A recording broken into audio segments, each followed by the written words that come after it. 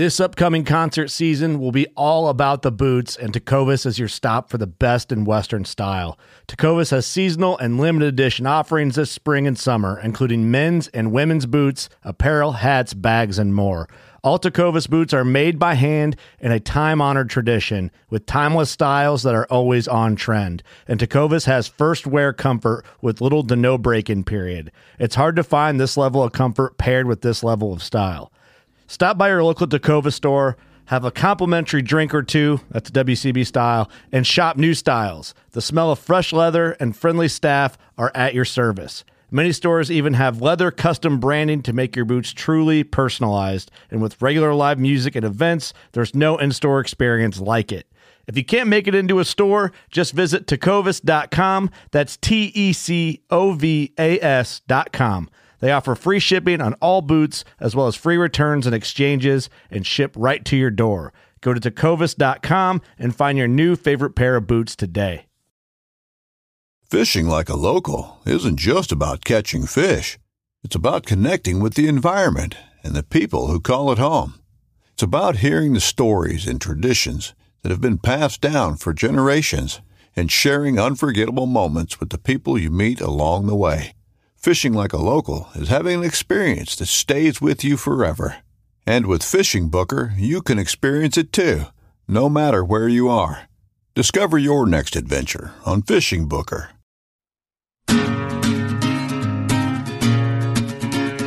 From the nation's capital, this is the Fly Fishing Consultant Podcast with your host, Rob Snowhite. Take a dose of every day. How am I supposed to stay in a world built on empty ways? And the lessons are all the rage. Well, hello there. We are back into some interviews. So this podcast is Series 2, Episode 31. This is Rob Snowhite, Fly Fishing Consultant. Thanking you, the listener, for going out of your way and downloading this. If you're listening to this as it's being released, we have a deal for you. I'll get to that soon. This podcast is brought to you by Black Diamond Equipment. You can find them at blackdiamondequipment.com. They were generous enough to send over some toys for me to play with. And first off, the Moji Lantern. It's pretty awesome. It's the size of, you can kind of put it in your palm, and it lights up an entire room. You can put your finger through the little hooks if you want to use it as a flashlight and point it where you're going. You can hang it inside your tent. It's just a really cool item. It's only, I think, $19 on their website, and it's bright. This is something I wish I had a long time ago in the camping days that I used to do more often. So this podcast is titled In the Land of Giants with Walter Wiese. Walter is a guide and author out of Southwest Montana, and we're about to hear his story. If you want to learn more about Walter now versus at the end of the podcast, you can pause now and go to YouTube, search Parks Fly Shop or Yellowstone Country Fly Fishing.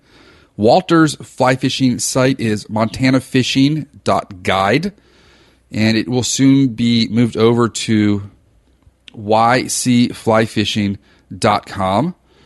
And you can also visit the shop where he works at parksflyshop.com and search him out on Facebook and give his shop a like. Now, for the deal I was mentioning earlier in the intro, this is probably more timely if you're listening to it before the summer of 2015. The deal will be for 2-day packages only. It's too far to drive for just one day. The amount of it's $850 for the 2-day trip from April 1st through June 14th. $950 for the package after June 14th. So it's a pretty good deal. It's a pretty ridiculous spot. You can see it on his website. You can hear about it in the podcast. Without further ado, hopefully you are shoveling some snow or on a road trip or tying some winter flies, because this podcast is a long one. So without further ado, like I said before, let's get into it. All right, let's have Walter Wiese introduce us. He's going to take us from St. Louis all the way out to Yellowstone. So, Walter, where are you checking in with us this evening? Well, right now I am in Gardner, Montana, which is the north entrance community for Yellowstone Park. So if I was going to throw a dart at Montana, where would it hit? Kind of in the southern end. It's actually easier to think about it in terms of where it is in relationship to Wyoming. If you look at where Wyoming ends at the northwest corner, I'm about maybe 20 miles east of that, and then about 3 miles north. Okay. So I'm extreme southern. It's not bad. I actually do a great deal of my guiding in Yellowstone Park, and that's mostly in Wyoming. So you got a pretty big feed then, I'm assuming, with the National Park Service for a commercial use authorization? Yeah. I work in the park. I work through Parks Fly Shop. I'm the head guide at Parks Fly Shop in Gardner, Montana. Right. And that's who I work in the park through.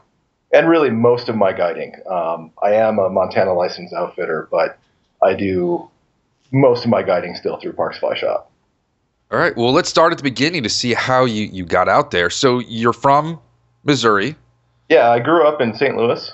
I started fly fishing when I was about 6 down in the Ozarks. There's quite a bit of trout fishing down in the Ozarks.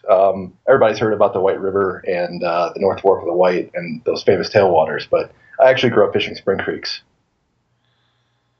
I didn't really know there were that many spring creeks out there. Yeah, Missouri is actually chock full of spring creeks. I don't think Arkansas has quite as many, but Missouri has just huge numbers of them.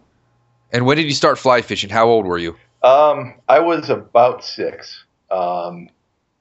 I'd been fishing all my life, basically, and my family, my dad, my grandpa, all loved to trout fish. My dad actually taught my grandfather how to fly fish, or at least got him into it. And so I was just begging to get a real fishing rod rather than this, the push button kind of thing I was dealing with at the time. And so that's how I got into it. I just started fishing for stock trout when I was fly fishing at least, for stock trout when I was about 6. And that was 1986. I'm 34. Okay.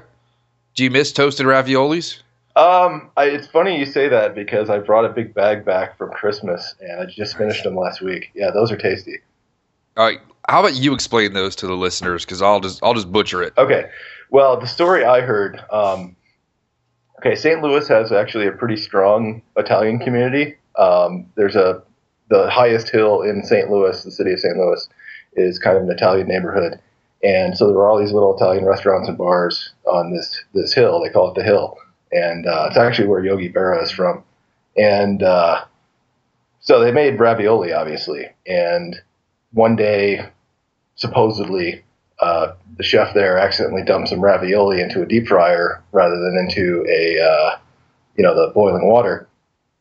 And then, so he pulled them out, screwed up. They were cooked, but they weren't right, obviously. And so he didn't know what to do with them. Drained them, sprinkled them with powdered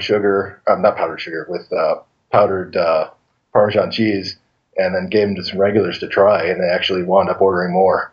So basically, they're deep fried ravioli. Despite being called toasted ravioli, they're deep fried, and they're delicious. They're so good. And Olive Garden has them, I think, most places. But I think most places they have them with cheese, and they're way better with meat. Yeah, I just remember having those in '96 driving cross country, and I was like, well, why don't we have these in DC? Yeah, I mean, there's a lot of things like them, like empanadas and like crab rangoon and things like that. But yeah, no, they're really good. Right. So when did fly fishing for you become like your thing? When did it kind of take over your life? Well, it's always been like my main hobby. I mean, when I was a kid, I fished with conventional tackle when I was a kid, but in terms of becoming the main thing, probably in all honesty, once I was probably about 14 and I started realizing I wasn't going to be much good at any sport besides fly fishing.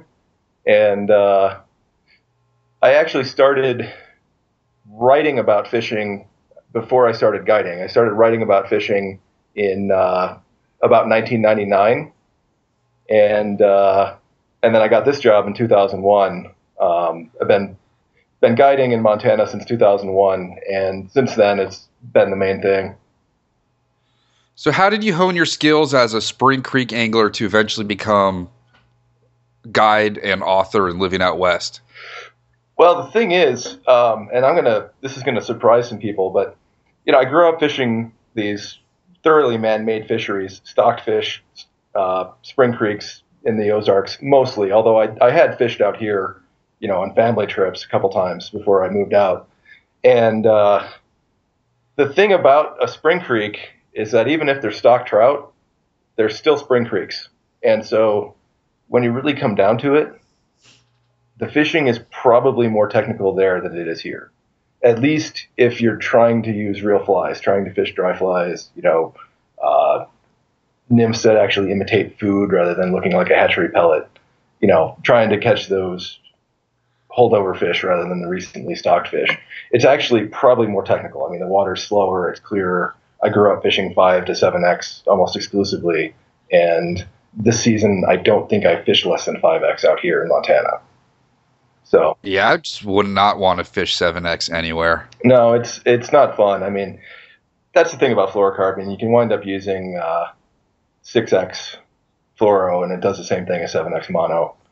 So, but so I'd fished first in Yellowstone in 1993, and then the most recently I'd fished Yellowstone before I actually moved out here was 1999. And we actually took a guided float trip with the shop I wound up working for. And then the way I kind of came out here was kind of pure luck. Like I knew when I was in college that I wanted to do something fun kind of my last summer. I'd been a lifeguard through my teens. And, yes, there were some bikini-clad beauties to look at, but there were also a lot of like old evil ladies. Like I lifeguarded a suburban condo complex pool, and it was horrible. I mean, it wasn't like Melrose Place because everybody was old, but in terms of the politics, it was just like that. I mean, this pool was the world for this condo complex, and it was just a terrible place. And so I wanted to do something fun for my last free year, or what I thought was going to be my last free year. And so I went looking for a job in Yellowstone Park, in one of the stores inside the park, and wound up getting a job. I don't know what I would have done if I'd taken it, but I wound up getting a job flipping burgers or maybe working in the sporting goods department or whatever they needed me to do. And I wound up posting some questions on an internet forum about fishing the Firehole River early in the season because all my Yellowstone fishing experience had been later on in the season. And a guy who had previously worked for Richard Parks, the owner of the fly shop where I work now, actually emailed me and said it sounded like I knew what I was doing and I should contact him instead because he was looking for a shop clerk and trainee guide. And so I did, and I got the job. And the one fun summer kind of has turned into 15 years now. That's fantastic. I just remember the first time I realized that there was no more summers. Like you had to go to work in a suit and tie in DC in the heat and humidity was like the biggest wake up call for me ever. Yeah. I really was not into that. Yeah. I was never really on that track. I actually have 2 master's degrees too. And, so I was thinking maybe to go on the professor route, I would definitely have gone the rumpled professor route where I didn't have to dress like that. But yeah, I couldn't take an office. It's no bueno. All right. So, let's talk about this Parks Fly Shop. If you want to go over the history of it, it's on the website, but this is story hour for everybody. So if you want to kind of break down the whole history behind of it, it's been there for a while. Yeah, Parks Fly Shop is, I'm not sure it's the oldest fly shop in a Yellowstone border community, but if it's not the oldest, it's the second oldest. It was established in 1953 by Merton Parks, who had moved out here with his family from Minnesota.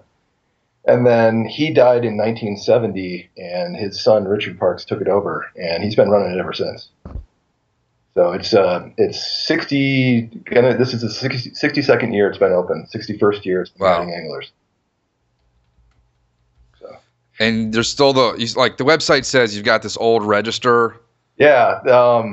If any of your listeners have been in the shop, they've seen it. It's like a 1920s vintage register. I mean, we just use it as a cash drawer basically, but it's got a wooden drawer and wooden some wooden appointments, and then the rest of the appointments are like this aluminum that's like painted to look like aluminum, painted to look like wood. And about 1 in 20 people who come in say, "Oh, that's a cool cash register," and my boss is always like, "Well, do you want to buy it? Do you want to buy it?" And because it's an antique, but it's not a very functional antique. But it definitely gets some remarks. And I like how on the website it says, for directions, it's just south of the bridge. Where else can you have that kind of direction? It's, south of the bridge. Yeah. People are going to find it? Well, Gardner's a small town. I mean, and the summer population is just over 1,000, and the winter population is more like half of that. And so the Yellowstone River, this is in the Rocky Mountains, and so all the roads follow bodies of water. And if you get off the interstate in Livingston, that's I-90, and then head south, we're 53 miles south of Livingston, and there are 2 bridges over the Yellowstone in that distance where the main highway crosses the river. And that's so we're on US 89, and so US 89 follows the river all the way down from Livingston, crosses it twice, and the second time it crosses it as you head south is right in the middle of Gardner, and so we're half a block past that.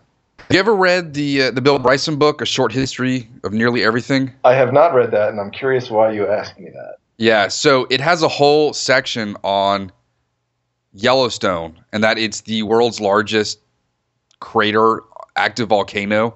And basically, if it ever erupts, like the entire park is a crater, that like all life on Earth as we know it will be gone. Yeah, well, it's fascinating. Not all life as we know it.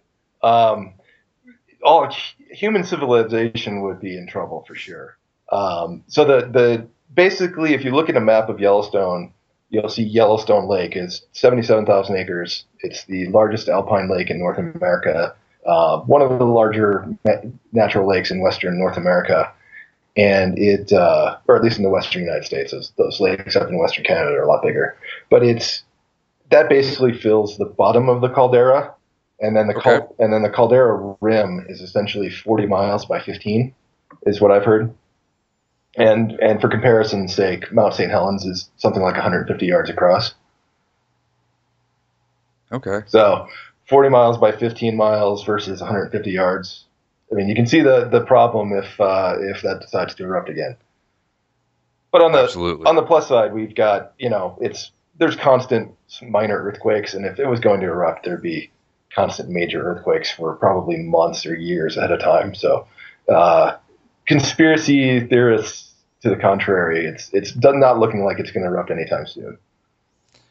All right, well, I'll have to get out there before it does. I have not been out to Yellowstone since the fire years. 88? That was 88, yeah. Yeah, I think that was when I was out there. That's a lot different. My wife doesn't want to go. I'm like, there's like bison in the middle of the road, and there's moose and bears and just big animals. And she's like, I don't get it. Yeah, I mean, I have elk in my backyard pretty routinely, and I live in the middle of town. I live in a rented house in the middle of town. Wow. So, I mean, it sounds better than it is because mostly what they do is just crap in my yard. And they're not like Santa's reindeer or unicorns that poop out jelly beans. No, I don't recommend eating it. Yeah. Okay, well let's talk some fishing. All right, so you work in the park. I gotta look at my notes here. What's the fishing culture like? She said it's seasonal. So I'm guessing wintertime it's like snowmobile, cross country crowd. Spring, summer, I guess after the mud, it's a fishing crowd. Yeah, Gardner's kind of interesting. It's changing a lot. Really in the last 5 years, it started to change a lot. It started to get a lot more touristy. Gardner is 6 miles from Mammoth Hot Springs, which is the park. It stinks. Yeah. Yeah. Well, I mean, we don't smell it here, but Mammoth is the park headquarters, and so for a long time, we had a lot of tourist traffic, but we also had the people who worked directly for the park rather than running a tourist-oriented business directly. And so it felt more like an actual community than a lot of the other, Jackson or West Yellowstone or Cody's, and the places where literally everybody had to make money off the tourists. And so that was really nice. And that's kind of changing because really this was the last underdeveloped border community. And so we're getting a lot more general tourism now. But for whatever reason, Gardner isn't as popular a fishing destination as West Yellowstone is. West Yellowstone has, oh boy, let's see, something like 6 fly shops, and I may be missing one, but I don't think I am. I think they have 6 fly shops right now, and we're the only full-time fly shop in Gardner. There's one other place that does raft trips and horseback rides and stuff too, and they've got some flies, and a couple of the gas stations and so on sell a few flies. But we're the only actual dedicated fly shop in town, and even we run cross-country skis in the winter. Is the town pretty welcoming? They know that's a good source of income. They're nice to out-of-towners.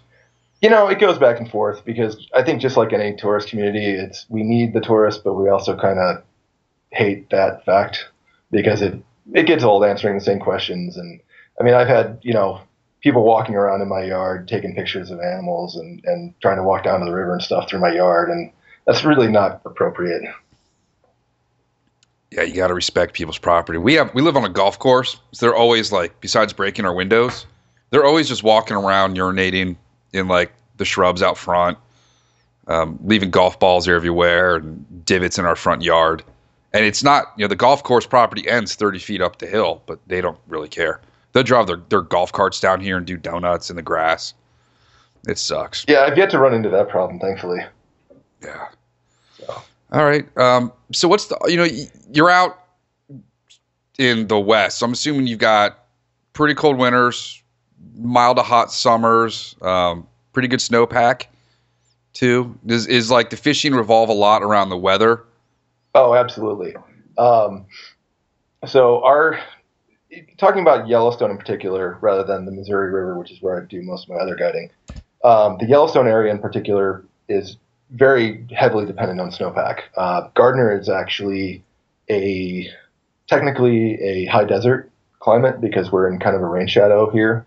We've got an almost 11,000 foot peak just to the west that kind of sucks up a lot of the moisture. And so we've actually got cactus and stuff like that around town.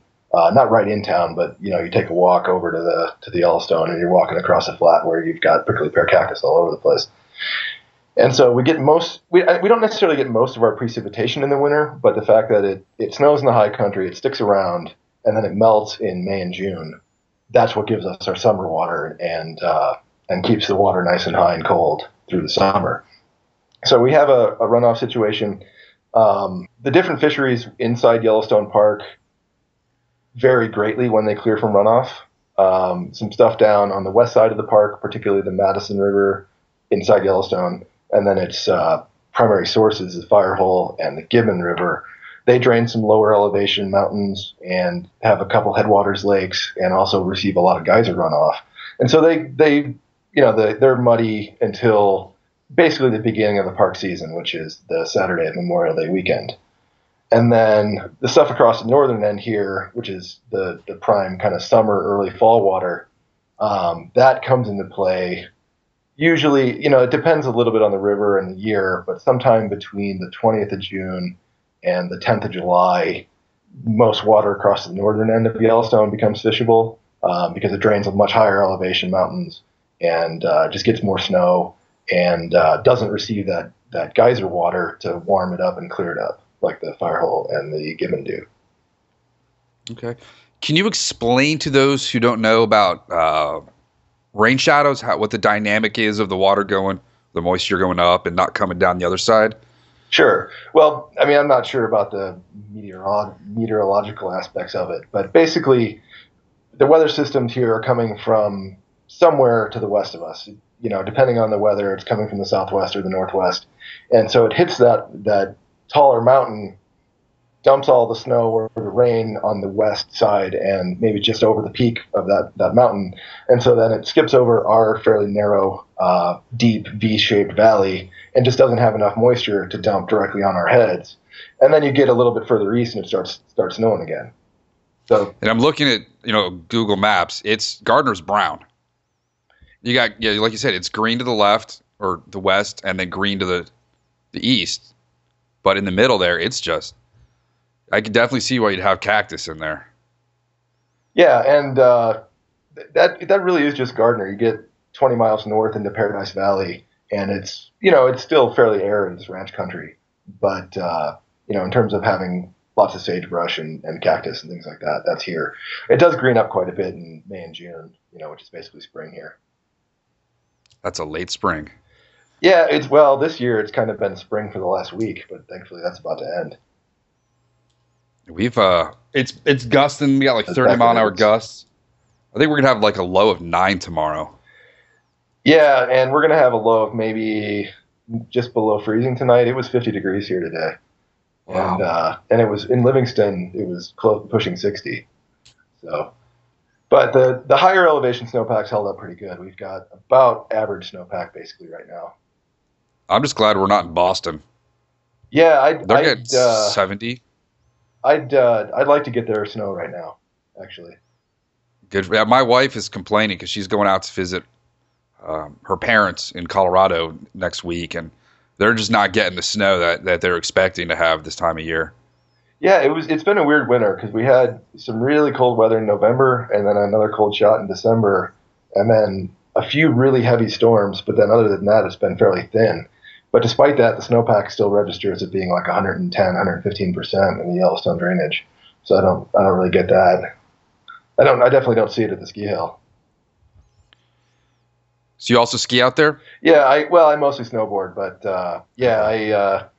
in the winter I work in the shop some, and this is when I do the website and promotional stuff and so forth. Tie a lot of flies, but right. We'll get into that. I do have quite a bit more time off in the winter, and so I fish some in the winter, but I can fish in the summer. I can't snowboard in the summer, so I go to Bridger Bowl, which is near Bozeman.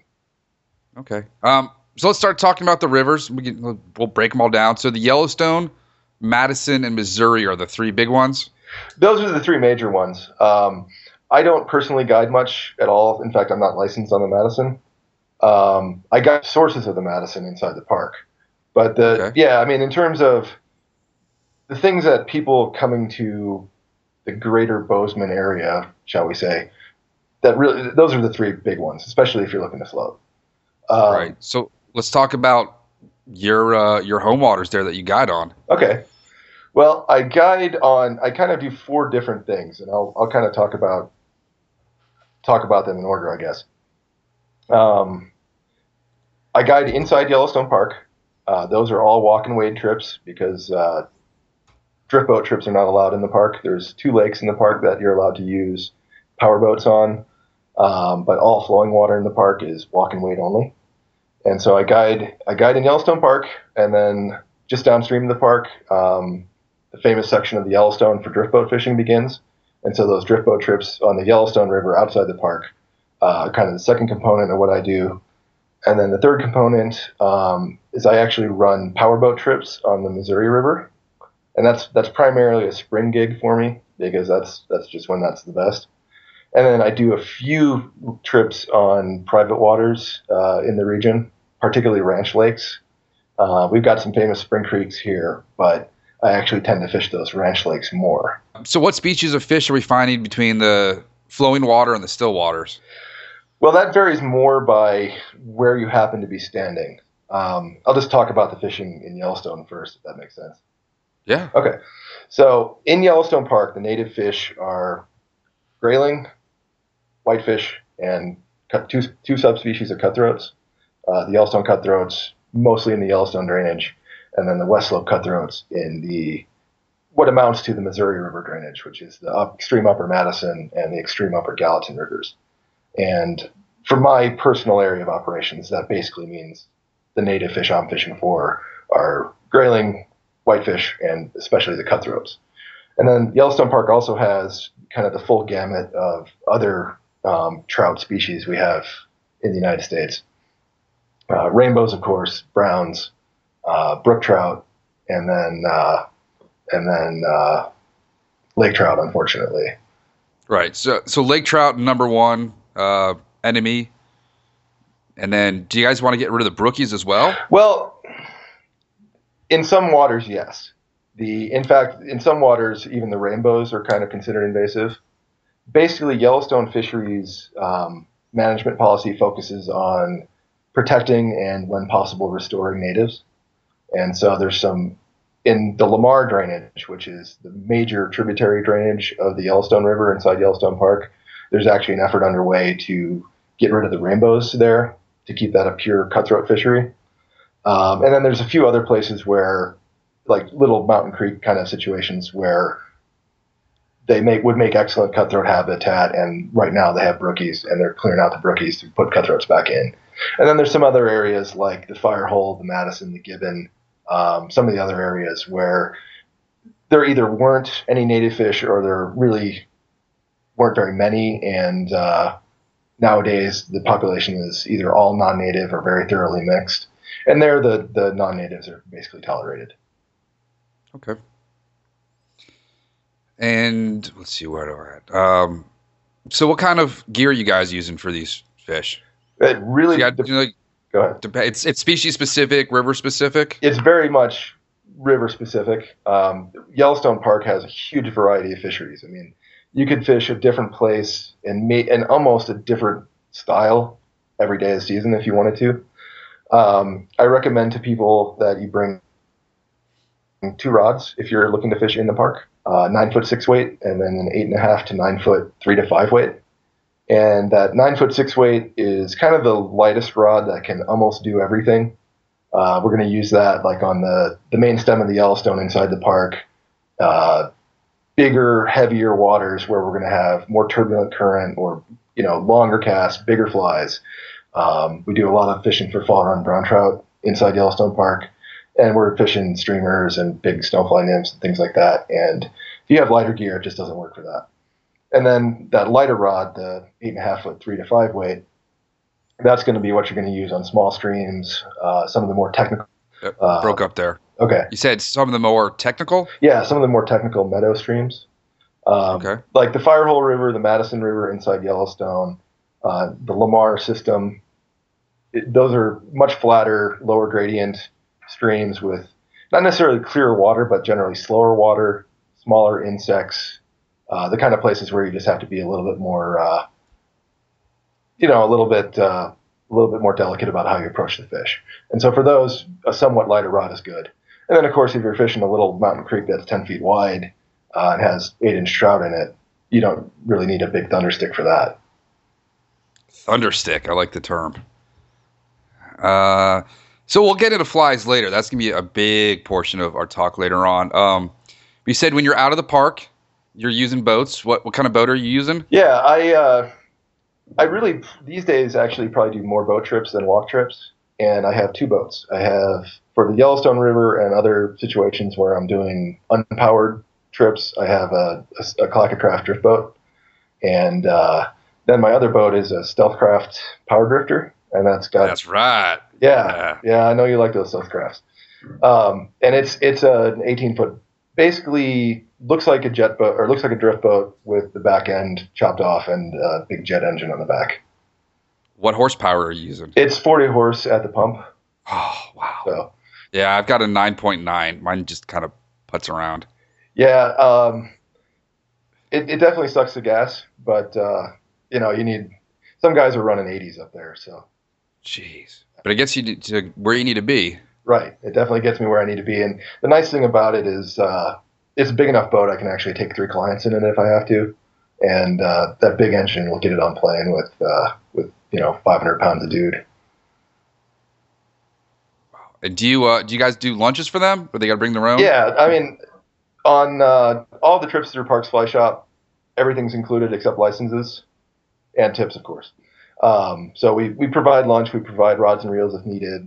We're going to start providing wading gear this year, provide our flies. And then on my trips that I run through my own business, which is Yellowstone Country Fly Fishing, I don't provide waders because I just, I don't have the resources of a shop to have 15 different sizes of waders. Yeah, I got a pair of boot foot 10s that now are starting to leak. And then I get a lot of clients with like size 14 shoes. Yeah. And I just don't want to have to get like waders that, are going to get used 3 times a year for that person. It's funny you say that about the clients with size 14 feet because we're getting more and more clients with really big feet. It's strange. My boss has size 8 shoes and he's really surprised by this.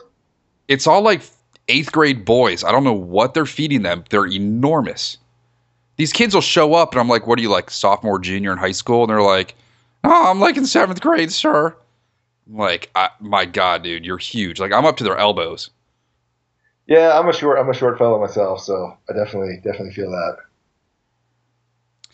that. Particular fly lines you guys use out there? I mean, probably any like brand specific things that are more is better suited to your situation. You know, I'm not really a brand guy. I tend to use a lot of Rios just because they have a pretty good range and I can get them. Except in the really delicate kind of situations, we're generally fishing weight forward lines. Sort of the fact of life in Montana is wind, and a weight forward line is going to punch into that a lot better. But yeah, I mean, a weight forward 6 weight and then a double taper 4 weight, you know, that'll cover most of your bases, and you don't need to worry about, you know, whether or not your line is bright or dull or anything like that. The fish aren't that spooky. Nice. And do you have like rods pre-rigged in the boat ready to go when clients show up, or do you guys kind of sit out, see what's going on, have like, you know, maybe that stringer depends. rod? Yeah, that sort of depends. I'm usually in the drift boat. I'm usually carrying a spare rod that's rigged with a streamer, a dropper nymph, and an indicator, which is kind of an odd rig. You know, most of your listeners probably haven't encountered something like that. And I'll have that ready to go as a change-up rod. But then otherwise, in the Yellowstone area, generally speaking, we're going to rig up as needed because we fish such a wide variety of places. We're not exactly sure what we're going to need to use. And then up on the Missouri, my powerboat trips up there, I do tend to have at least 1 and usually 2 rods rigged for that. As you know, those stealth crafts have a lot of rod space. And up there, I'm typically running a pretty long leader. I'm usually running a 12-foot 5X leader. And so I like to have a 10-foot rod so that you can fish deep and still get the fish up to the boat without having the rod tip running into the indicator. And so I'm fishing a 10-foot rod for that. And the flies don't change quite as abruptly up there. And so I usually have those rigged. So it seems like there are a lot of variables that you go through based on like weather, where you're taking clients, size of their feet, etc. How long did it take you to figure all of this out? You said you got there in 99. Well, I got here in 2001 to permanently. I started fishing up here in 93, and then the last time I fished before I started working out here, the last time I fished up here was 99. But, I mean, if you get a guide who says he knows everything and there's nothing more to learn, you need to not use that guide because there's always something else to learn. I feel like I really got good in the drift boat. I mean, I think I got pretty good on foot within the first couple of years. I think I got good in the drift boat beginning in 2008. And the biggest change was that I got a lot louder about telling people what to do. You know, one of the big things on the Yellowstone River, especially the upper 20 miles of it or so, you know, we drop out of the spring runoff around the 4th of July most years. And at that point, the river is still kind of an olive brown color. It's up right in the edge of the willow bushes. It's running really hard. And we've got the salmon fly hatch underway. And all of those factors push the fish towards the bank. And so the biggest thing in success, at least early in the season, when you're trying to catch fish on dry flies on the Yellowstone River, is putting the bugs 4 inches off the bank. And that is the single biggest factor, is getting it closer to the bank. And until I realized that I'd have to tell people that 200 times a day, some days people would be casting close enough and doing all right. Some days they'd be fishing further off and they wouldn't do all right. It sounds like Goldilocks and the Three Bears. Like they're either one too far out, too far in, and just not enough right in the sweet spot. Yeah, I mean, early in the season, as close to the bank as possible without getting hung up is usually where you want to be, at least when your fishing dries. Now, later in the season, as the water drops and clears, the fish move off the bank, and usually what we're looking for are current seams. Frequently, it's that first current seam off the bank. Sometimes it's the one beyond that. So it's especially on the Yellowstone, which tends to be pretty deep and fast and not really hold very many fish right in the middle. It's all about finding that sweet spot where the fish are off the bank. And that basically depends on current and to a degree on clarity, but I think current's probably the single biggest factor because Yellowstone's a powerful river, and so they have to find that balance between where the current's slow enough from bank friction and boulder for them to rest, but also still fast enough for them to get plenty of food. That sounds like a lot more technical stuff than we're used to out here. Once you get it dialed, it's dialed. It stays dialed. Right. But it's, yeah. One of my coworkers had a trip over the summer where he got his clients getting the bugs 6 inches off the bank pretty routinely, and they caught a lot of fish. I can't remember how many he said. The boat that came in after them caught 2 fish all day, and it was because they'd been fishing about 2 feet further off the bank. What kind of wildlife can you guys, other than the fish, what can you guys expect to see in a day out there? That really depends on if now, of course, in Yellowstone Park, we're going to see a lot more wildlife than we are outside in Montana, usually. Yellowstone has been called America's Serengeti, and so there's a lot of critters in the park. And so it really depends on how far we're driving, how far we're hiking, and, of course, whether we're inside the park or outside the park. If we're driving out 40 miles into the Lamar River drainage from our shop, we could see everything from elk and bison, which we see those pretty much every day, to pronghorn, black bears, grizzly bears. Once in a while, we'll see a wolf. We can see just about everything. In fact, we're legally required to carry bear spray. Wow. So, you've been out there long enough that you see something like that. Does it still shock you when you see a huge bear or that lone wolf that's out there? Like you said, elk are in your backyard. Does it still get to you that there's that awesome wildlife that you're surrounded by? It depends on the situation. If I'm just driving someplace and I see some elk, it really doesn't get to me, and I'm usually more annoyed at the traffic jam than anything else. But especially if I'm on foot in the backcountry somewhere, we do a lot of hiking trips. If I'm, on the opposite side of the first ridge from the road and I see a bear 150 yards away from me across the river or something, that's still impressive. And, seeing a wolf in the backcountry is really impressive because in all honesty, the best way to see a lot of animals is to just drive places and look for people with spotting scopes and binoculars because there's something out there. I think on the road, really the thing that would most excite me would be a mountain lion, which I've never seen. Yeah, I'd want to see that from afar. Oh, definitely. Yeah. There's actually more elk in Yellowstone Park than there are deer, and so there aren't a huge number of mountain lions in the park. My boss has been here since 1953. He was 10 years old when he moved here, and he's seen 3. My goodness. Oh, and of course, I still get excited when I see a rattlesnake. That's only happened a couple times. I don't want to do that again. When I was in high school, there was this old timer in my TU chapter who'd always say that they would bite first and then rattle. He'd been bitten over a dozen times at that point. Yeah. You had any close encounters? No. In fact, I shouldn't have even mentioned rattlesnakes because it's not something you really have to worry about out here, at least not up in the park.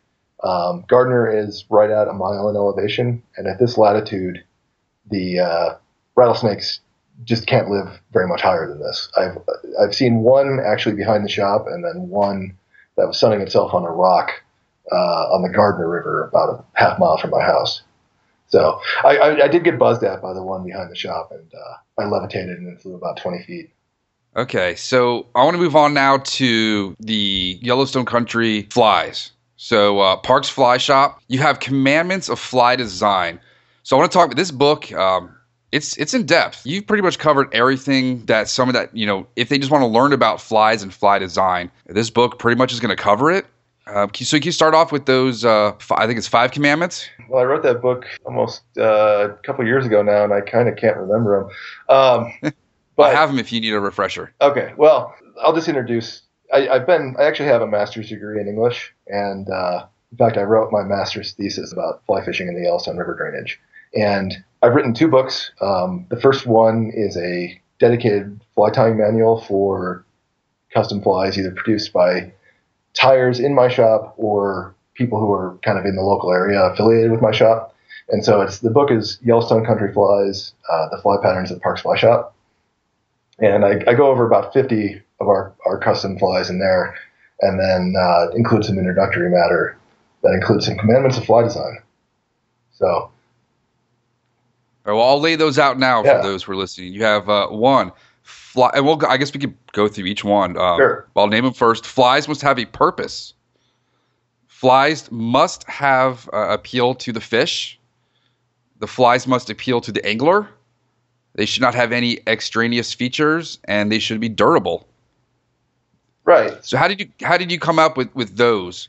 I think the biggest thing is that I'm both a commercial tyer and a guide. And so while I tie several thousand flies each year in the winter, I also wind up doing a lot of fill-in tying in the summer when we all of a sudden a certain pattern's working great. We sell out of them. I have to tie more for my trip tomorrow. And so that's guided a lot of my fly design. And really everybody out here. I mean, certainly Parks Fly Shop has a lot of custom flies. I mean, pretty close to half of our flies are tied or designed in-house. But there's a lot of other shops that do a lot of this too. And so in terms of appealing to the fish, I mean, the need for that is obvious. If you aren't catching any fish on it, it doesn't deserve a place on the bin. But it's got to appeal to the angler as well, because you're going to have more confidence in something that you like that either looks good or looks buggy or looks like it's, scope and pattern that's going to swim off the table. If you feel strongly about the pattern, or if you're just picking it up out of the bins and you think it looks attractive, you're going to tie it on, you're actually going to use it. And that's actually maybe the most important thing, because if you don't tie it on, it can't catch the fish. And then in terms of the durability, that goes right down to my guiding. If a fly unravels after 2 fish, I'm going to need to tie another one that night and go through 24 in a day of fishing. And, I do like sitting and tying flies in the window of this fly shop for tourists to take pictures of me, but I'd rather not be doing it until 10:30 every night. And so I tend to use a lot of adhesives, super glue, things like that in my tying to get those flies that are going to hold up. I've had, obviously if a fish's tooth gets in the bad spot on any fly, it's going to rip it up. But some of my dry flies, I've had people catch as many as 30 or 40 fish on before they fall apart. You have a preference for your adhesives? You like a Clear Cure guide? You like I'm holding Loctite right now that I have on my table. I've been gluing Cohen's frog legs into Rainey's float foam for gutless frogs. So I'm going to see how strong Loctite can be with these guys. Yeah, I would use more of the Clear Cure Goose kind of stuff, except that I tie flies in the window in the sunlight. And so that every time I get a bottle of that stuff, it's not cheap even on pro deals. Yeah. And so it gels up on me. I tend to use that a lot more when I'm tying like bass flies or something, if I'm going back home to fish for smallmouth or something. But I tend to use, what I use the most is Crazy Glue.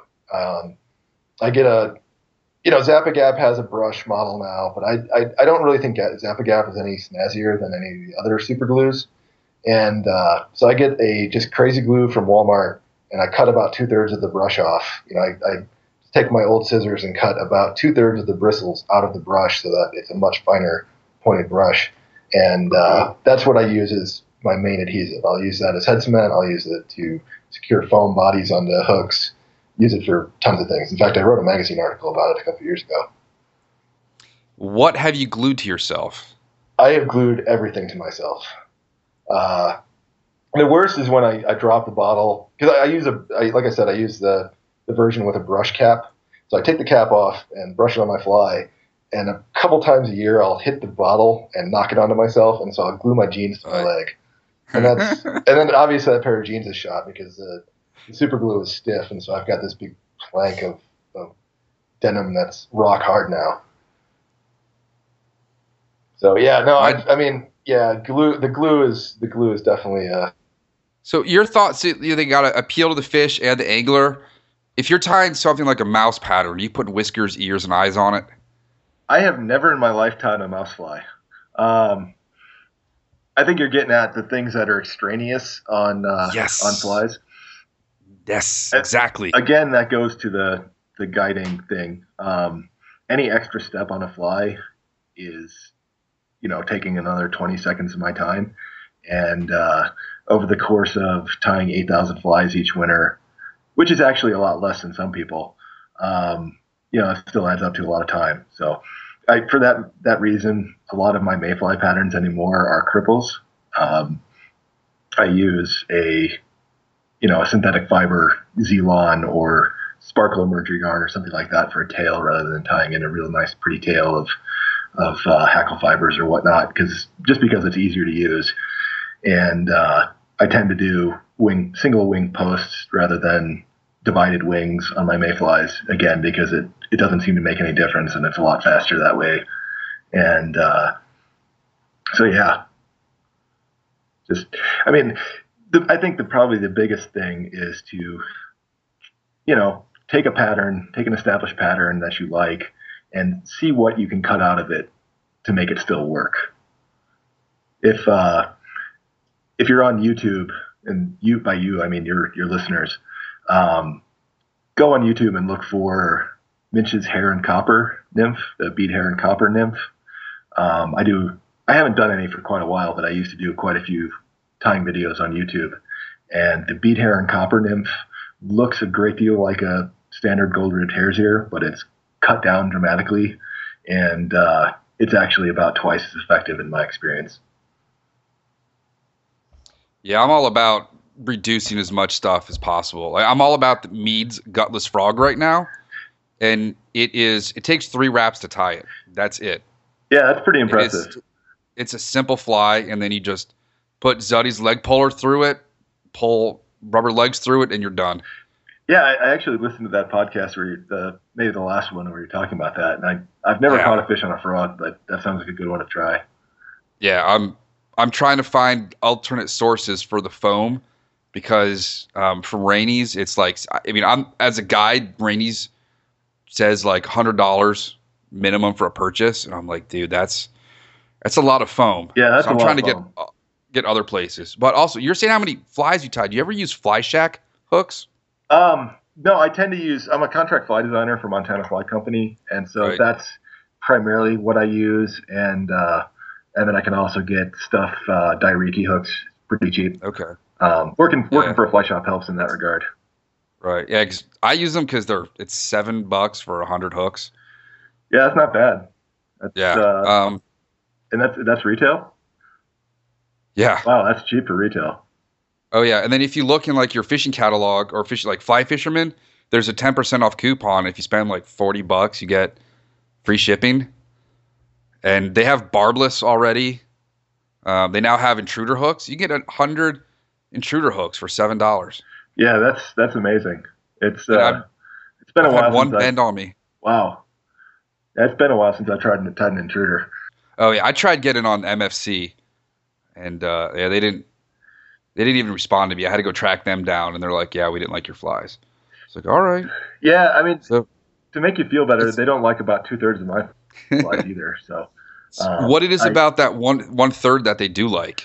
That's a good question, because it's some of the flies that I think it's just got to do something radically different from what they already sell, because they can only have so many variations on a copper john or whatever, and I think it definitely helps to already be famous. I mean, if John Barr comes out with a new pattern of any kind, Uppercut's probably going to pick it up because they're going to be able to sell them just because it's got his name on it.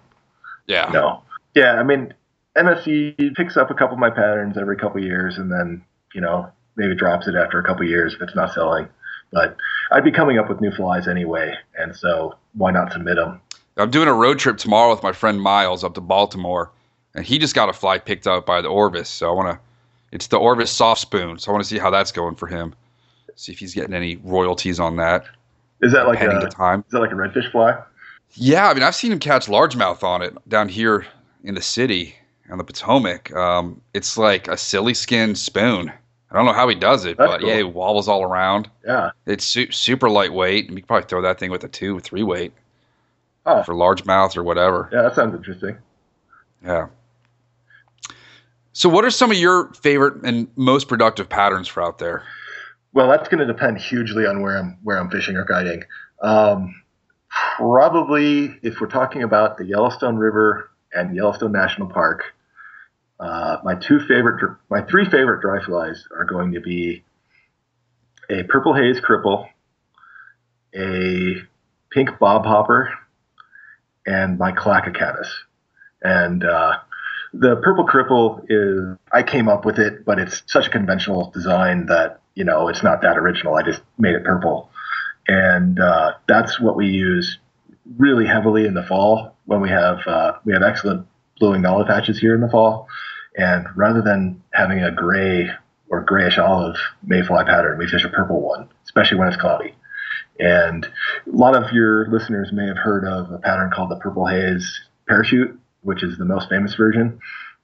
And this cripple outfishes it like 3-1. And I think it's just because I see a lot more of the conventional pattern, and also because my pattern is a cripple. It sits a little bit lower in the water and looks like a bug that isn't going to fly away.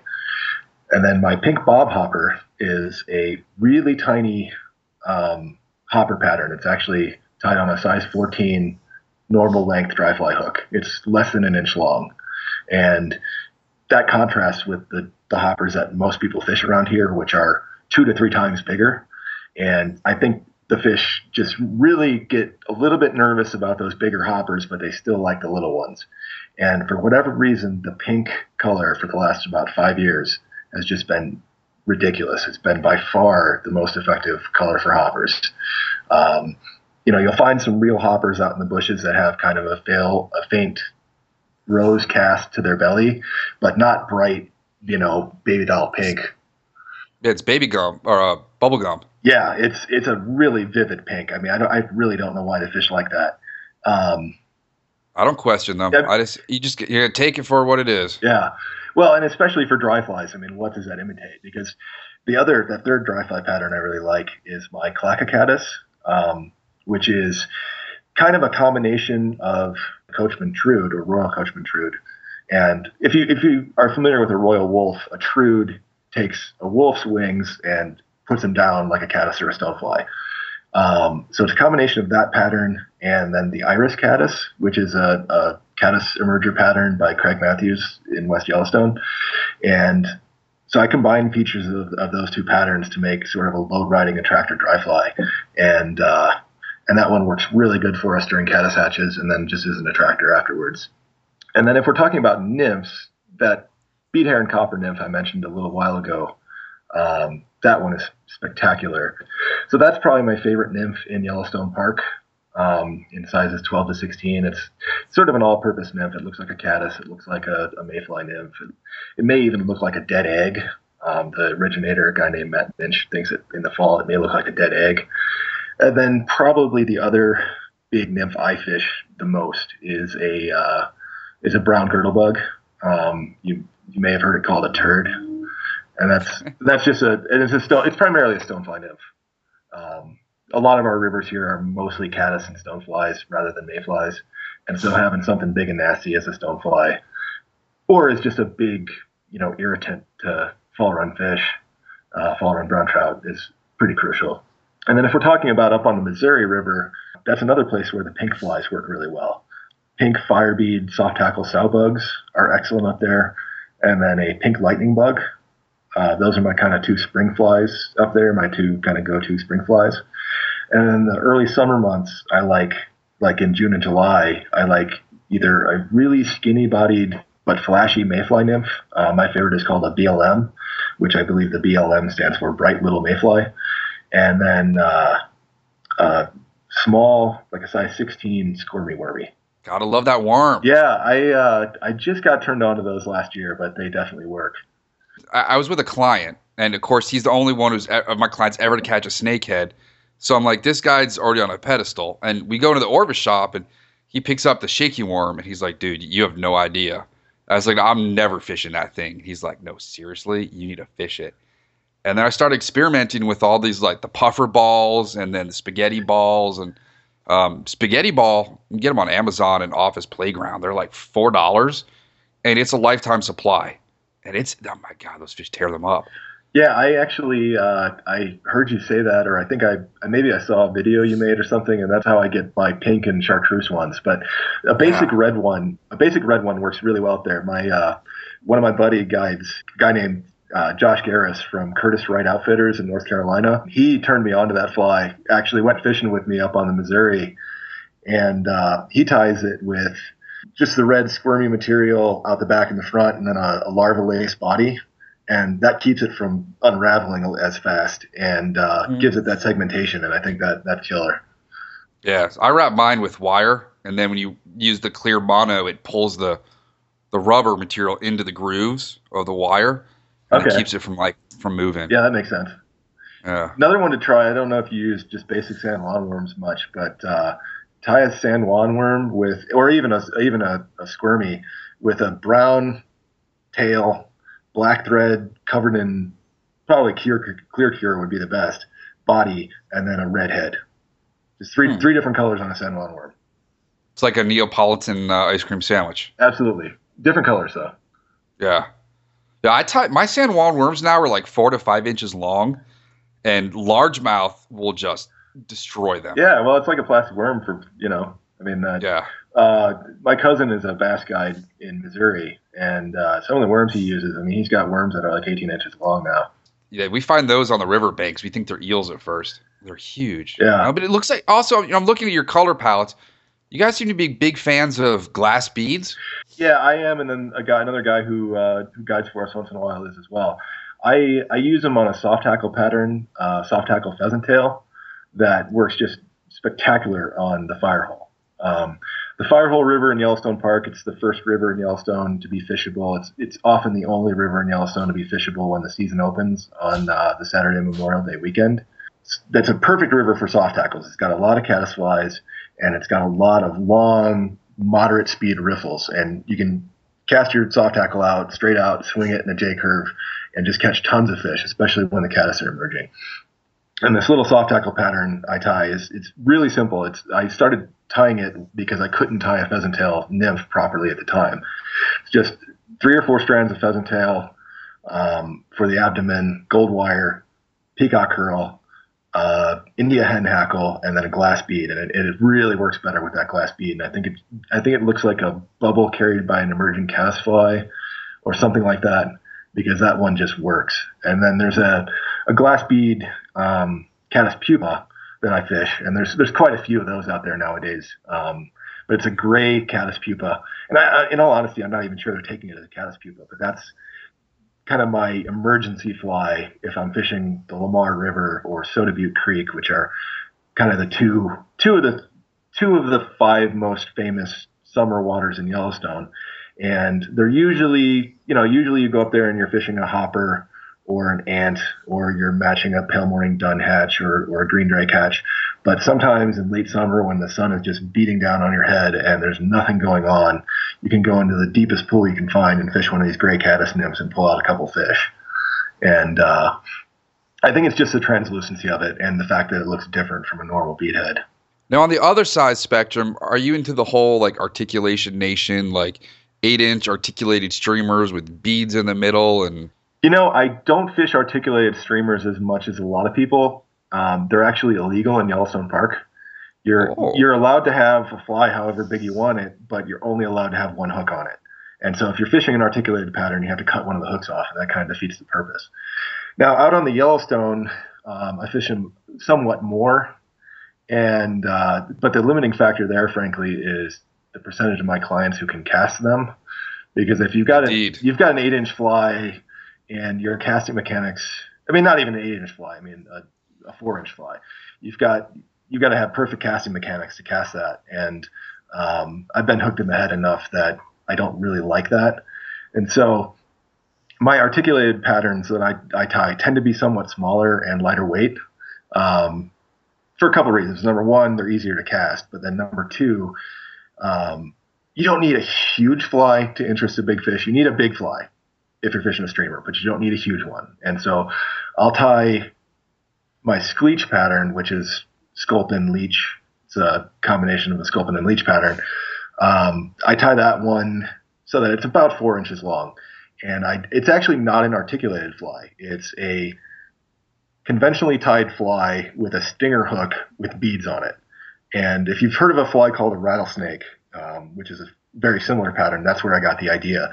And I don't even tie the rear hook to my wing, which is a rabbit strip. I just let it hang freely, because when you strip it, it's not going to tangle up. It's just going to hang back there, and that makes it a lot easier to tie. And so, getting back to what I was saying, I mean, I tie that fly specifically a little bit smaller because we'll get little fish to eat it as well. And so with that little stinger hook, if we get a 12-inch cutthroat that's chasing it and nipping at the tail, you can still hook that fish without braining it. And then you have a bigger hook on the front for those great big browns that hit it from the side and really slam it. So we've talked about the river fishing and the flies that work there. Let's go into some still waters. Okay. What are your favorite flies, and are you taking the boat out on the still waters, or are you kind of walking through marshy shorelines? How we fish the lakes around here really depends on which lake we're talking about. There's a lot of hiking lakes in Yellowstone Park where, it's not a small pond necessarily, a place where you're fishing close to the bank. And the grayling lakes in Yellowstone Park that's basically what they are. You're working very close to the shoreline because it's early in the season. The fish are getting into the warmer, shallower water. And some of your listeners, if they fished Yellowstone, may have heard of Grebe Lake or Cascade Lake. Those are the two main grayling lakes in the park. So for those waters, we're going to walk in and not even necessarily wade. We're going to be at most knee deep and often casting relatively parallel to the shore because the fish are relatively close to the banks. And on those lakes, I tend to fish, we might have a rise. We may have some fish eating midges or Calabatus mayflies. And so if they're eating midges, a Griffith gnat works great. If they're eating mayflies, a Parachute Adams works great. But if we have to fish subsurface, what we're usually doing is fishing a small flashy nymph or a soft tackle under a small indicator. And you just chuck it out there and you let it sit. And then about every 15 seconds, you give it about an 18-inch pull to move that fly just slightly. And that flashy soft tackle or nymph is going to sparkle a little bit when you move it like that. And mostly fish these grayling lakes inside Yellowstone Park. Sometimes we'll fish leeches and strip them. Sometimes we'll fish scuds and strip them. But usually it's fairly small, sparkly stuff that looks either like an emerging mayfly or an emerging midge. And then in the private ranch lakes, which are outside the park, they're basically farm ponds. If anybody, especially in the eastern part of the country, has ever fished a farm pond, farm ponds make the biggest bass and bluegill. In Montana, it's a lot harder to make a pond, but you can do it. And since it's colder, you put trout in there. And so instead of making the biggest bass and bluegill, they make the biggest trout. And those we're going to fish somewhat with the same flies, the sparkly, small beadheads and soft tackles. But really the big thing we do there is fish chironomids. Which are very large lake midges, basically. If you're familiar with a zebra midge, if you stretch out a zebra midge to about a size 12 or 14, and especially give it a rib of pearl crystal flash rather than wire, and then a white bead, that's our number one fly on these lakes. And I've got it, scrolling up, Merle Lake Bomber Chironomid series. Yeah. And I mean, probably a million people have come up with that usage of crystal flash, because a bomber is simply a large chironomid pupa pattern with a white bead head, because the gills of the chironomid pupae are white, and so that's what that bead imitates. Right. And then you cast that out underneath an indicator usually, and just let it hang there, and very occasionally give it a slow pull. It's really boring fishing until you hook one, but then some of these lakes are producing rainbows averaging 18 inches and getting over 3 pounds pretty regularly. And occasionally we'll get a hatch on these lakes. They're very fertile. And so we'll get, again, either a chironomid hatch or a Calabatus mayfly hatch. And that's when it's really fun, because you can kind of push the boat around the lake with a good angler in the front. And, okay, there's one at 2 o'clock, lead them by 5 feet, and you put your dry fly in front of them and then sight fish for these big rainbows and occasionally really big brook trout, actually. How big is a big brook trout for out there? There's a couple hiking lakes in Yellowstone Park that can produce 20-inch brook trout. And then wow. The private lakes don't have as many brook trout as they do rainbows, but I've had the last 3 or 4 years, every year we've had somebody get one that was 16 to 18 inches in one of these private lakes. Now, don't bank on that, because if you're going brookie fishing in Yellowstone Park and fishing a little mountain creek, they're going to be the size of your hand. But some of the lakes, particularly the ones that don't have a whole lot of fish in them, can produce some really big ones. It's just, like they say, a goldfish in a small tank will stay that size, but if you put it in a big tank, it'll grow to fit that tank. Is it just the brook trout are there? They have more space and more available food. If you put a little brook trout in a big lake here, usually what happens is it makes a whole bunch more little brook trout. It's really, I think, the water chemistry and things like that factor in, and also, frankly, whether or not there's another fish in there to eat it. Because if you've got a bunch of lake trout or brown trout that are going to eat some of your smaller brookies, then that lets the ones that survive get bigger. And for example, there are a handful of brook trout in the Yellowstone River here. The Yellowstone River, right near Gardner, is a mixture of cutthroats and rainbows with medium numbers of browns and then a lot of whitefish. But once in a great while, we'll find a brookie. And the first one I ever personally caught in the Yellowstone was 16 inches. And it just shocked the hell out of me because, number one, that it was a brook trout in the Yellowstone, and number two, that it was 16 inches. My goodness. That's two huge brook trout stories in the last two podcasts. The guys from Canada were saying at Somerset that these brook trout will sit below a dam, and these smelt will go through and get chopped up, and they just sit there and gorge on smelt and get to be like 8 pounds. Yeah, these don't get that big. I mean, that would be wonderful if they did. I mean, I think probably the biggest I've ever heard about was like 22 inches around here. And that's from one of those lakes in Yellowstone Park. Was that back in the day? With quote unquote, like back in my day? Agree, but not 100 years ago. I mean, 25, 30 years ago, maybe. It's been a while since I've heard of one that big. Get anything over, the biggest one I've ever caught has been like 18, 19. And with your time you've been out there, have you noticed, I've read stories that the grayling are slowly becoming less and less populous, the further south you go in latitude. I lost you a little bit there. Oh, I've read stories that the population densities of grayling are decreasing the lower you go in latitude. Yeah. Have you noticed any of that? That's especially true over on the Ruby River, which is the Ruby River, the Big Hole River, and the Beaverhead River are the major sources of the Jefferson River, which is one of the three forks of the Missouri, the other two being the Madison and the Jefferson. I'm sorry, the Madison and the Gallatin. The Madison and the Gallatin start in Yellowstone. The Jefferson is further west. So the Ruby River in particular used to have a pretty fair number of grayling, and my understanding is, they've really fallen off there. In Yellowstone Park, if anything, the grayling have actually expanded their range through human assistance, because being one of the native fish, they get the benefit of the doubt from the park. And there's a lot of them in Grebe Lake and Cascade Lake, and also another lake that isn't quite as friendly to anglers, Wolf Lake. And I've even caught a few in the Gibbon River. What about whitefish? Do you guys come out catching those? Like, you have a huge bend in the rod, you pull it up. People are like, oh, darn, it's not a trout. But you're like, dude, that fish is like enormous. Yeah. Well, the Yellowstone is interesting in that way. Going over the distribution of whitefish in my angling area, there aren't very many in the Yellowstone River upstream from Knowles Falls, which is about 7 miles upstream from Gardner in Yellowstone Park. So above that, you can go out and fish your nymph rig and not really catch very many whitefish. And in fact, if you get more than 2 or 3 miles upstream from that waterfall, you're probably not going to catch any at all. And then up in the Lamar drainage, there aren't any. Most of the Firehole River, there aren't any. Most of the rivers in Yellowstone Park, there aren't any whitefish.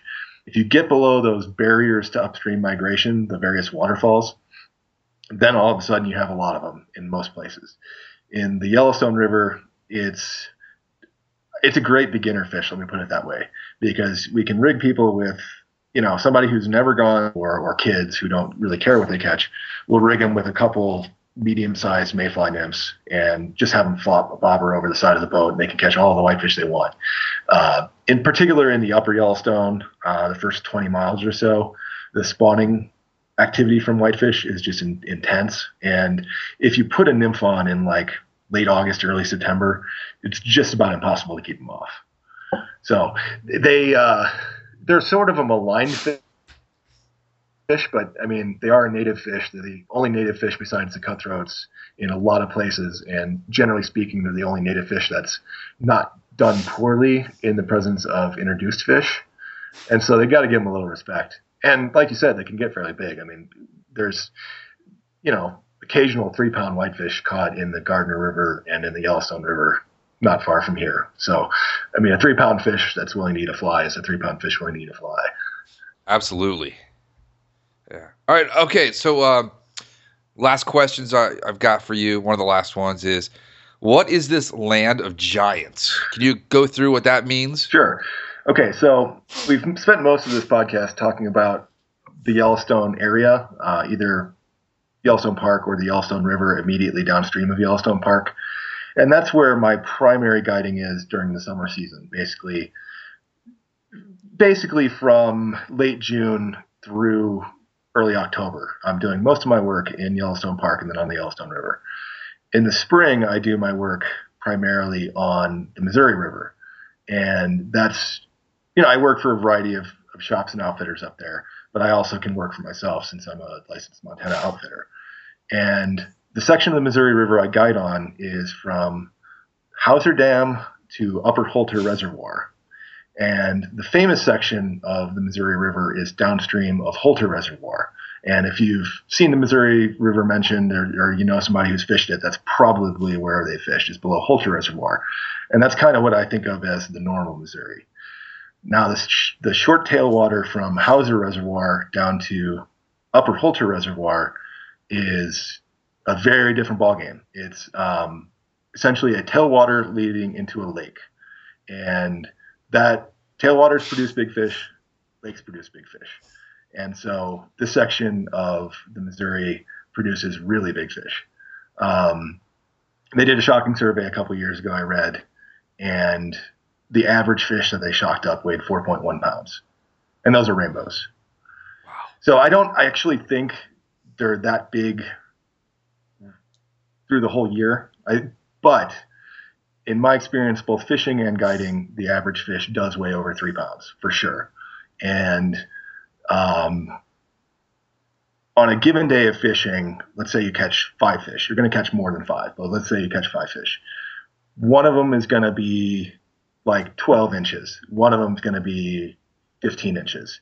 And then 3 of them are going to be 18 to 23 inches. And they're going to be really fat footballs too. What a lot of the fish are doing is coming from Holter Reservoir up into this short tailwater section to spawn in the spring. And so that's one reason they're so fat. They're lake run fish. But then through the summer, I guide there basically from March through July is the really key season there. And really March through May is when it gets the most pressure. I actually personally like it a lot in June because you start getting away from the spawning activity and start getting fish that are coming up there to feed. And this is a very short tailwater. It's only about 4 miles in length. And so I think the fish can run up from the lake, feed on a heavy pale morning dunhatch or caddis hatch, and then slide back down to the lake really easily. And so I tend to like that June fishing quite a bit because you're going to get a lot less crowds and more brown trout, and just kind of, you're not bothering the fish when they're trying to get laid, basically. Even in the springtime, I tend to fish the deeper water where we're not fishing for active spawners. We're fishing for the fish on their way up. So that's Land of the Giants. It's the short tail water on the Missouri River, and it's got really big rainbows in it and big browns, just not as many of them. It's also got some walleye and some perch and things. And it's sort of unique among Montana fisheries in that it's only accessible in 2 places by walking. You can either walk in at the dam, and there's trails on both sides, or there's one more access where you can drive up and then walk and wade. But otherwise, you cannot put a drift boat in on it because there's no boat ramp at the top. You have to run a power boat. And it, at least in the summer, it gets low enough where you can't run a prop motor. You have to have a jet. And so what you do is you put in your jet boat on at the Gates of the Mountains Marina, which is a private marina on Upper Holter Reservoir, and you pay a daily fee to launch there. And looks like this year guides are going to have to pay quite a bit to launch there. But anyway, you launch your boat there and you run across this very pretty lake, up through a canyon, a short canyon section of the river. And you've got about 4 miles where you do repeated drifts. You run up to a spot, cut the engine, get on your oars, and then mostly nymph fish, although occasionally we get into hatches, and run your nymphs down and catch rainbows at essentially average 18 to 22 inches. Ooh. Yeah. No, I mean, if you visit my website I'm working on my second website right now, but my photo gallery is at montanafishing.guide.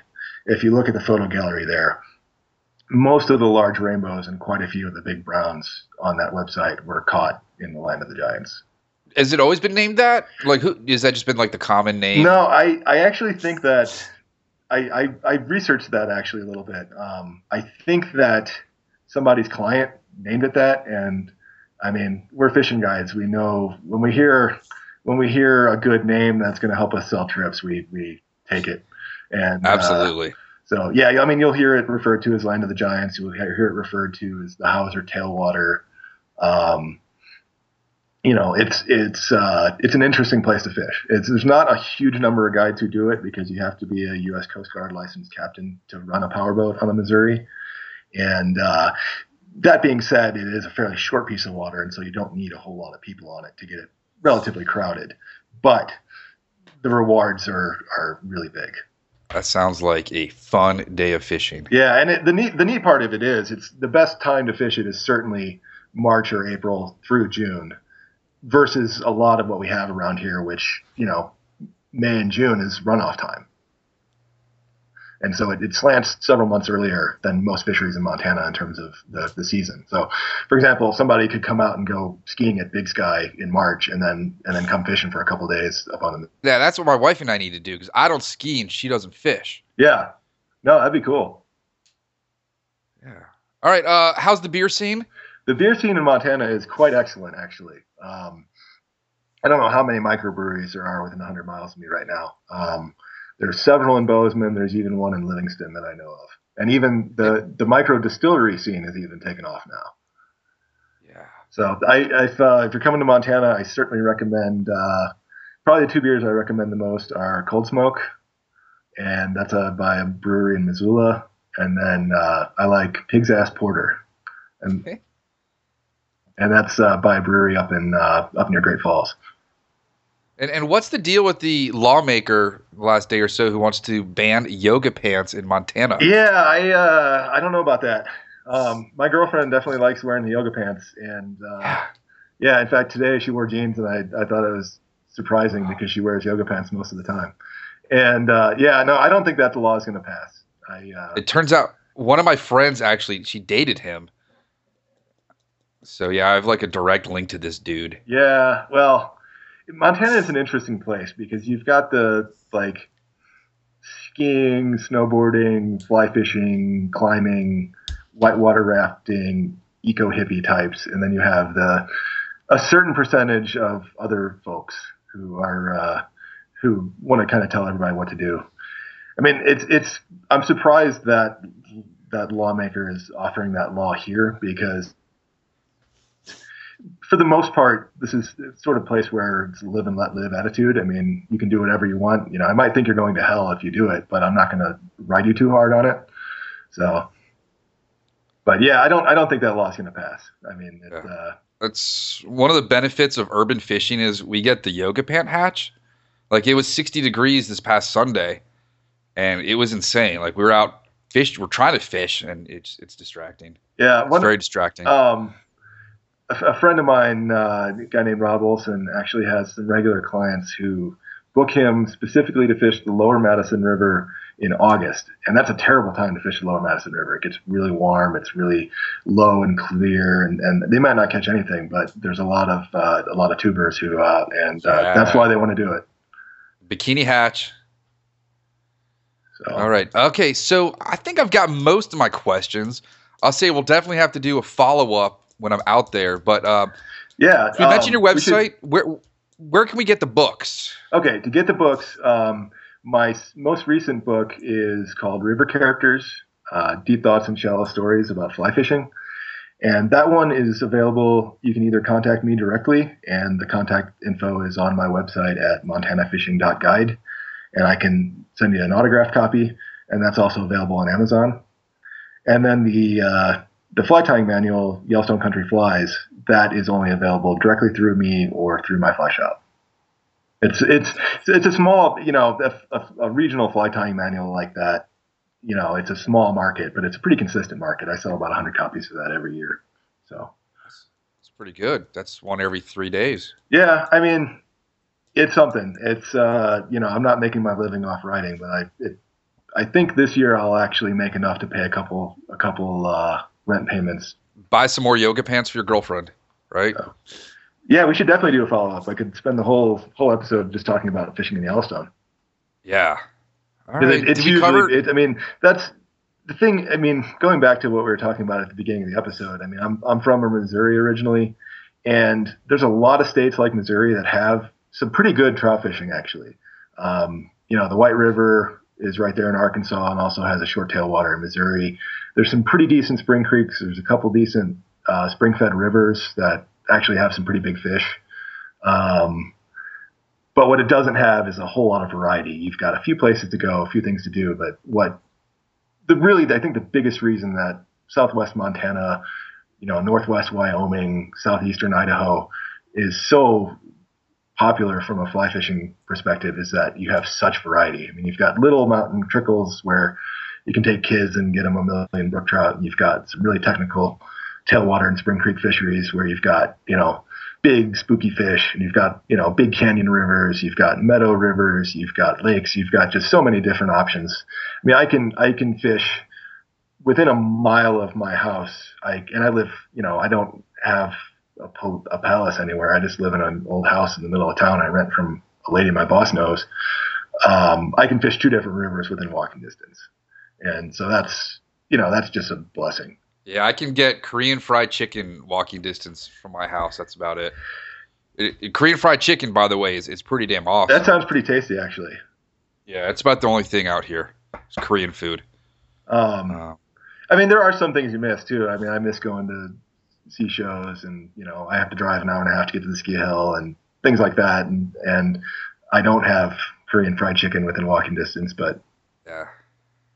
I've been here for 15 years, and so I must like it well enough. It's going to extend the length of your life living out there compared to what I go through. You said your traffic is because of elk. Yeah. Oh, yeah. No, I mean, that's not out here. Yeah. I mean, my morning commute is if I'm, I work in the fly shop, especially in the winter, and so my morning commute is a 2-minute bike ride. And even if I'm floating the Yellowstone as far away as I ever float the Yellowstone, I'm looking at about an hour drive before I launch. So it's not bad. Yeah. Good scenery. Yeah, definitely. All right. So we got your websites, and where we can find you when we're in town. Anything else? Yeah. Like me on Facebook. It's Yellowstone Country Fly Fishing. And there's two Yellowstone Country Fly Fishings, actually. I'm the one with more likes. The other one, I think, is just kind of a blog that hasn't been updated in like 4 years. All right, people, take note. Listen. Write that down. That's your homework, people. Buy the books and go like on Facebook. Yeah. All right, Walter. And go fishing with me.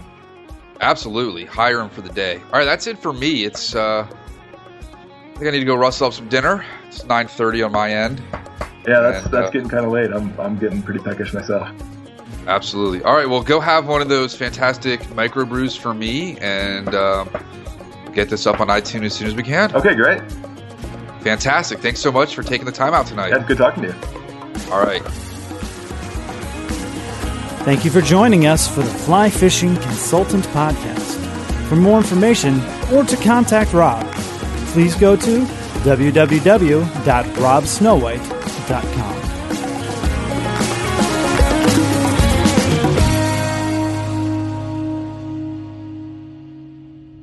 This has been a production of Freestone Media.